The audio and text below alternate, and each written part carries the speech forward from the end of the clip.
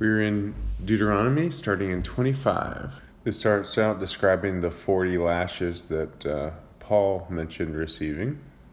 Verse 4, says, "You shall not muzzle the ox while he is threshing." And Paul uses this verse to talk about helping support financially those who are helping you spiritually. And then it talks about the law of if you have a brother who dies and leaves his wife without any children, it's your duty to marry your brother's wife and give her children and name that child after your brother, so his name is not blotted out. And if you remember when the Pharisees, or it was Sadducees, right? Must have been Sadducees, approached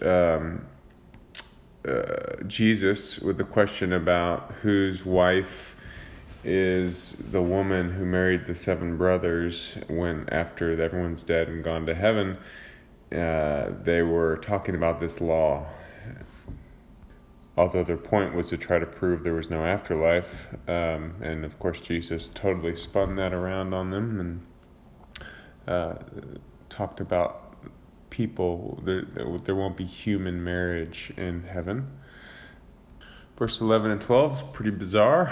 If 2 men are fighting and the wife of one of them reaches out and grabs another man's genitals, maybe this was a common way to hurt somebody stronger than you in those times.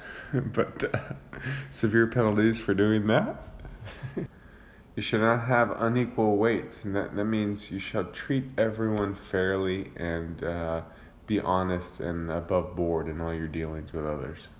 And there's a specific word against the Amalekites, those of Amalek, for the way they treated the Israelites as they were coming out of Egypt and in the wilderness. And of course, the fact that they never do this becomes a problem. In the time of Esther, when what was that guy's name? I'm blanking on his name right now. But the bad guy in Esther who convinces the king to just wipe out and kill all the Jews in the land, in the world. He's an Amalekite. So they pay some consequences for not following after this, but God is merciful and made a way.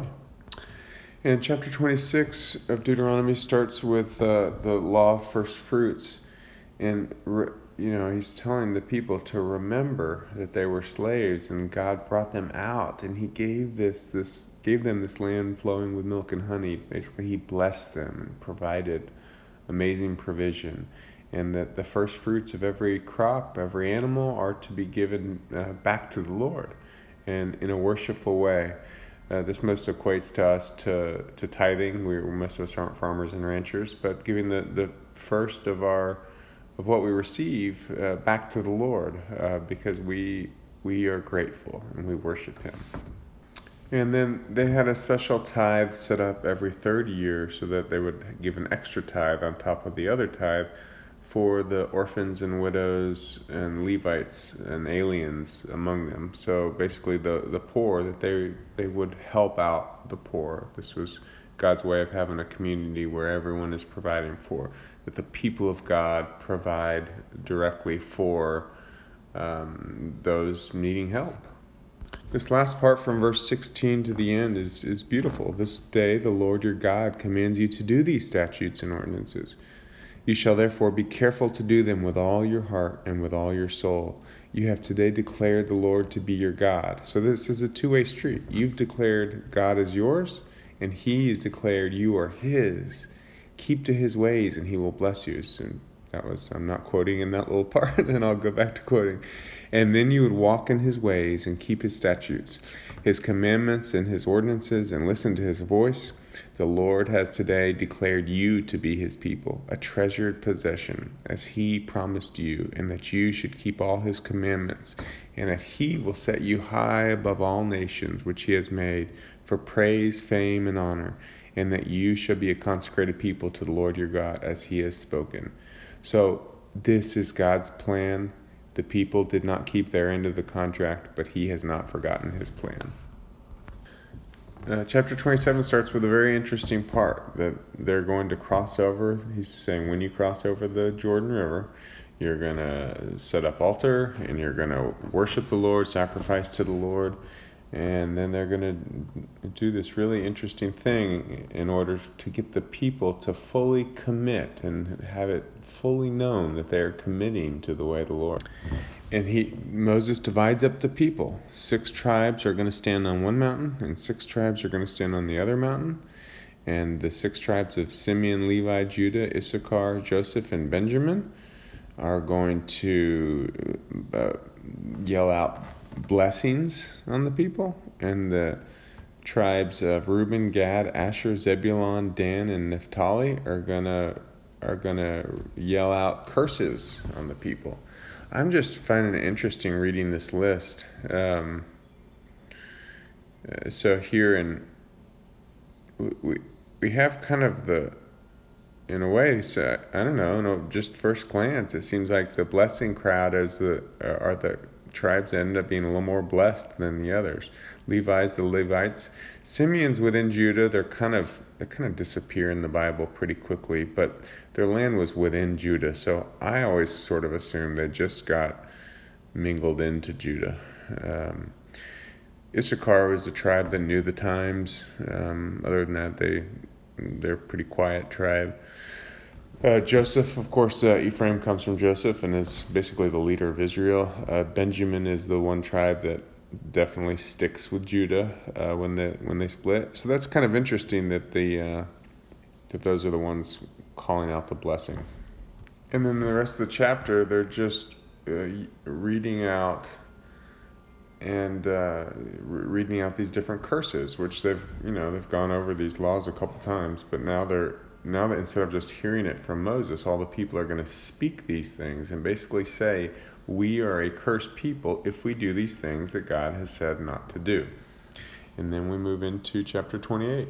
And this one is the blessings. So he says, if you obey the God, here's all the blessings that are going to happen to you. And he just lists off, that you're going to have a blessed life. You're going to be a blessed people because you live it unto the Lord, and he will be with you and provide blessing, cause you to have a blessed life.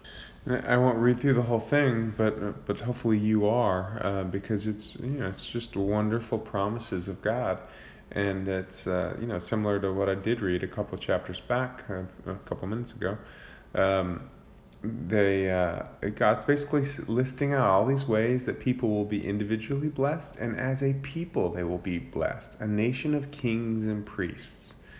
And there's a requirement of coming out of the world and being set apart, holy.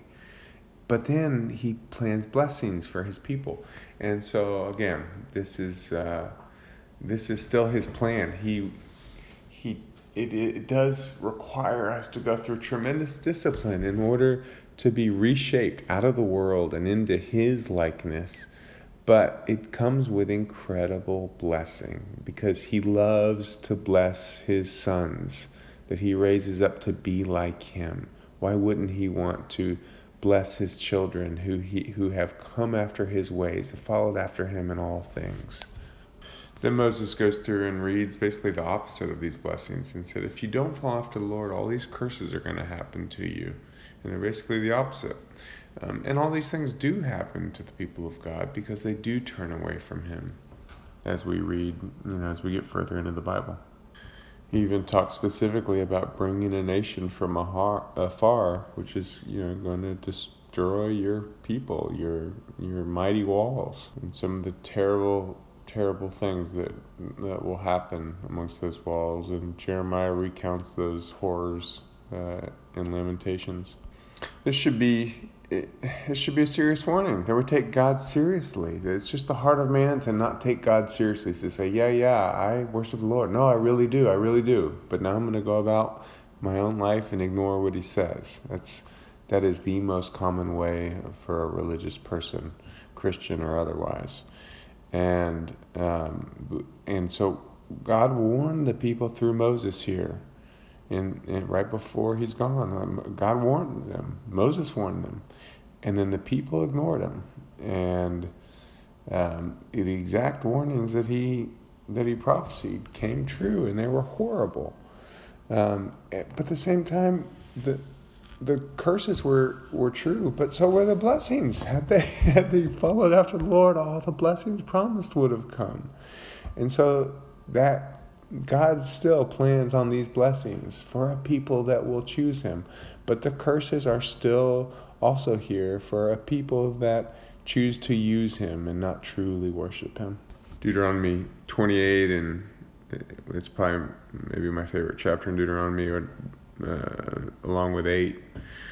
But it's wonderful. It's just very clear the way God has set up life. He offers blessing, but there is an opposite to blessing, and that is also always before us to choose. Are we going to choose him, or are we going to choose the world? And what kind of life are we going to have?